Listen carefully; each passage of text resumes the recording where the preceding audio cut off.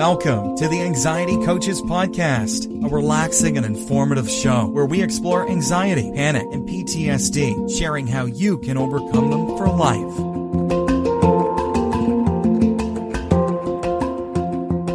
Aloha! Welcome back to the Anxiety Coaches Podcast. On today's podcast, we're going to be talking about anxiety's resistance to what is. Well, what is already is. And in our own mind, sometimes that isn't what we want. So we resist it. Human nature, it's what we do.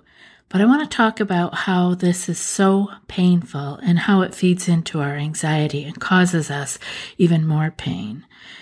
One of the things that we know for sure is that our go-to instinct when we feel anxious is to avoid, to resist, to run away, to fight, right? So it can bring up a lot of different things, but the usual thing is to avoid, resist, or run away, to white knuckle it, to just get through, hurry, run, do it. But it isn't always the best action to take. What happens is resistance is really important. It's really important for when we have something to really run away from or something that we need to fight because we need to resist the thing that's coming toward us, right? We need to resist the bear that is chasing us by fighting him or fleeing from him. So it has its place, just like we always talk about, even those hormones that are being released, it all has a place and it's all working for us, but it might be that we are coming up with this kind of need for the resistance because of thoughts, because of feelings, not because of what is right in front of us, not because of what is. Anxious people are not often resisting real, hardcore, in-your-face threats for like what we were built for. But what we're really dealing with are internal overreactions to some things that are actually non-threatening. Or they might even at the most be mildly threatening, and we can look at it as our reaction to these things. But what we want to keep in mind is that we are dealing mostly with our thoughts. We are not running from wild animals. Even when we have been in a physical altercation, such as somebody cutting us off in traffic really close, and we set off into our fight or flight, that actually was probably helpful. It kept us really sharp. It kept us keen. We were able to move through the situation quickly, even without having to think about it, like our actual reactions took over, and that's important. But what we want to be able to do is to not add to that, right? What we do is we get safe. The car that cut us off is long gone. We're in our lane. We're safe. We're moving along. Everything's fine. But we add to it with what? With our thoughts. We are fine. We are safe. But we add to it with our thoughts. So I want you to keep that in mind. You are no longer in danger. There is no longer a threat, but you may be using internal overreactions and adding to the story, not dealing with what is actually happening at the moment. And sometimes it's totally just our thoughts. We weren't even set off by anything in our physical environment. It was totally from our own thinking and our own imagining. Anxious people tend to respond with much greater energy than non-anxious people to the events around them. So you can see again where we might overreact because of the energy that we put into it. Rather than just letting it be what it is, kind of like a bump. No, we're going to make a so-called mountain out of a molehill. Sometimes we bring a little bit too much to the whole story, and we're triggering ourselves. It's important to pay attention to, because often people are not aware of how this is happening. They're not aware that they are resisting life, resisting what is, because there's so much going on in the mind, in the imagination, in the storytelling. So it becomes the place where much of life is lived. It isn't living with what is actually happening in the now. It's what's happening in the mind. And that is often adding so much terror to the story that, of course, you would be worked up. Of course, your body would be releasing adrenaline and cortisol and trying to get you to move into action. Powering through or white knuckling is something that is done often with anxiety. There's a way of just saying, I don't know what else to do. I'm just going to power through. I'm going to white knuckle. And I have talked to people who have white knuckled through decades of anxiety, through decades of emotions and of fears, and that they have no so-called or imagined control over. So this white knuckling really contributes to the anxiety cycle, and it takes so much energy. It takes so much energy to take all of that wild emotion inside, that anxiety, that fear, that panic, all of that adrenaline and cortisol, that's so much energy, and to be keeping a lid on it. It's like trying to hold a beach ball underwater. You can do it for a little while. You can do it well for a little while, but it's exhausting. It's going to tire you out. So if you are wondering why you're exhausted, you might want to look at, are you white knuckling? Are you pushing through things that could actually be better dealt with or looked at versus resisting and pushing the beach ball under the water? Resisting adds energy into an already high energy anxiety state. And so when we resist it, we're often making the situation worse and keeping the fear, adrenaline, fear cycle going strong. And this is our own doing. So the really good news about all of this is, if we are contributing to this, we can change it. And we can make it so that it works for us, not against us. Resistance makes the anxiety state reinforced. This, every time we resist, every time we push that beach ball under the water, we are reinforcing our anxiety and our panic and the whole cycle. And we're making it stronger. The roots dig deeper. It just becomes so a part of us that we don't even think that we can do anything else, that we can live differently. But you can. And so I want to talk about 4 steps that you can take to move forward and not resist your anxiety. Have you tried OneSkin for your skincare routine yet? I love the simplicity of these products and the medical-grade ingredients in them, not to mention how easily they fit into my skincare routine. The OS1 Face Moisturizer and OS1 Eye Cream make skin look visibly smoother and clearer and immediately feel softer and more hydrated.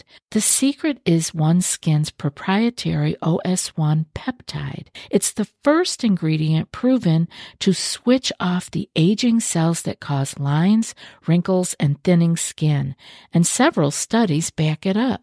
So if you're tired of cycling through ineffective skincare trends and overcomplicated routines, then I'm so excited to share with you OneSkin, just simple, scientifically validated solutions.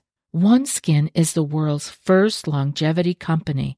By focusing on the cellular aspects of aging, OneSkin keeps your skin looking and acting younger for longer. Get started today with 15% off using code ACP at oneskin.co. That's 15% off oneskin.co with code ACP. After your purchase, they'll ask you where you heard about them. Please support our show and tell them we sent you. Number 1, we want to let it go. And I hope you're smiling because you can let it go. It sounds so simple, just let it go. But I really want you to learn how to do this. Like holding a hot rock. It's something you don't want. Let it go. Get it away from you. Let it just drop. Let go. Surrender. Say it's a tough day. You're having a really difficult day. Rather than fighting with it, surrender. Give it up. And what are we giving up? We're giving up the struggle. We're giving up holding that beach ball under the water.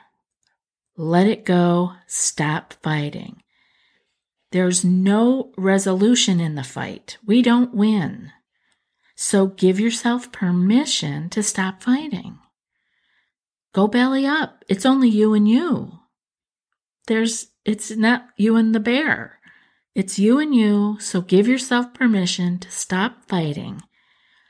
Do as Claire Weeks says, throw yourself on the chair like a wet noodle. Give up. Put the white flag out. Like I said, this is only you and you. So there's no real loss happening here. You can only gain through giving up this fight. The second step you can take is to float. Again, we're using Claire Weeks' language here, and floating is the best. It doesn't require any practice, and it works better with less force. It's like inner inactivity. Like I said, she talks about to surrender, to throw yourself on a chair like a wet noodle, like really physically letting your muscles become wet noodles.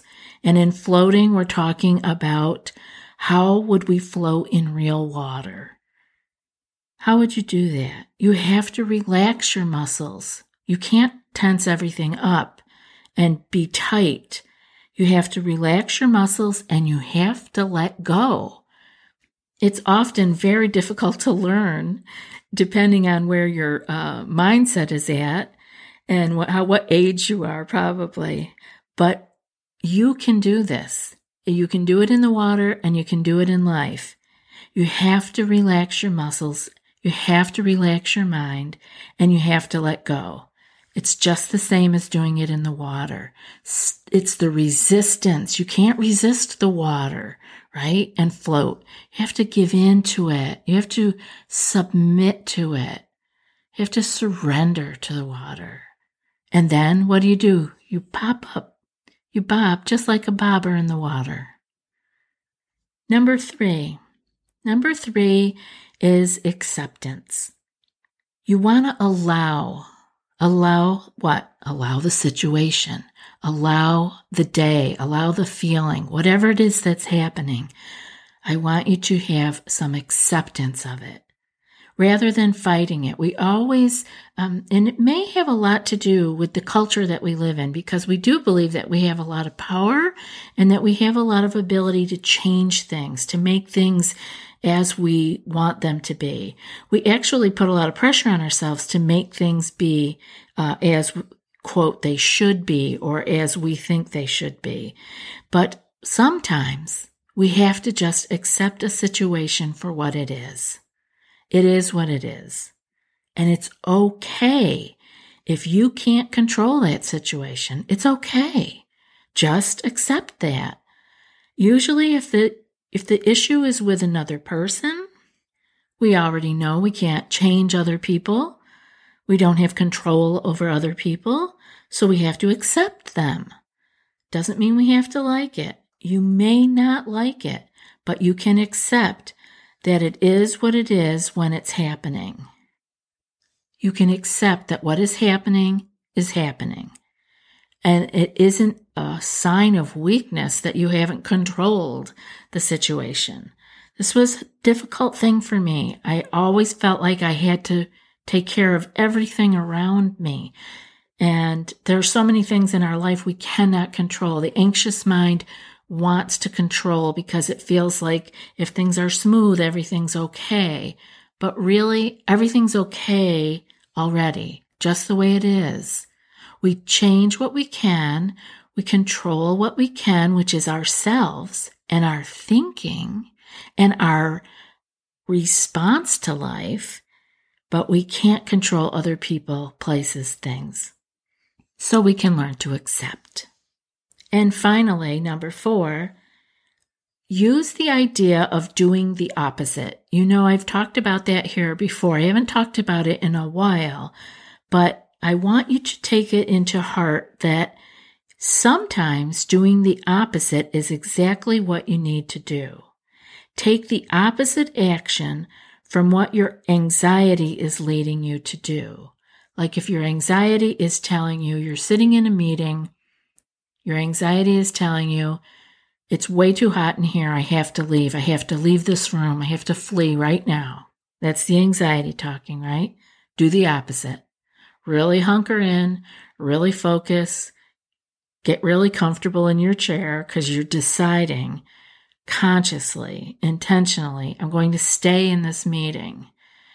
So there's a lot of those different ways. Often it could be in driving where your anxiety is telling you, get off the next exit, get off the next exit. We can't make this trip. So do the opposite. Stay on the road, right? Do the complete opposite and do it as a practice. Do it intentionally as you're telling yourself, oh, that is my anxiety talking, so I'm going to do the opposite. I'm going to stay on and complete this trip. And the more that you can do it, and the more that you can do it in neutral, like not getting all worked up and, oh, yay, hi, I'm going to beat anxiety. You're not going to beat anxiety. You're going to just do what you had originally set out to do. Anxiety is saying, get off, this is scary, I don't want to do this, you can't make it, whatever the stories are it tells you, you do the opposite. Just stay on, continue your trip. Do the opposite. Sometimes it's exactly the medicine that we need. Keep that in mind. There's so much that you can do with understanding the reality behind the resistance that we hold so tightly when we have anxiety. We are resisting, and what it is that we're resisting is what is happening. We don't like it. You don't have to like it, but you can't always change things, and that's okay. We have this idea that we don't like it, it's uncomfortable, it's dangerous, we have to change it or we have to run away from it. But that isn't true. We can sometimes do the opposite. We can accept it always, accepting the moment for what it is. We can float through whatever is happening. As we find ourselves clenching down, we can float. We can stay with what is, with a relaxed mind and a relaxed body, and just float through that time period. And we can let go. We can let go as in surrender to what is. I hope this has been helpful for you. It's a sticking point for many of us, so let go of that beach ball. And now for today's quote. It may look as if the situation is creating the suffering, but ultimately this is not so. Your resistance is. And that's from Eckhart Tolle. I'll be back in a few more days with another podcast. Until then, be well and aloha. Thanks so much for joining us for today's episode of the Anxiety Coaches Podcast. Find more information at theanxietycoachespodcast.com.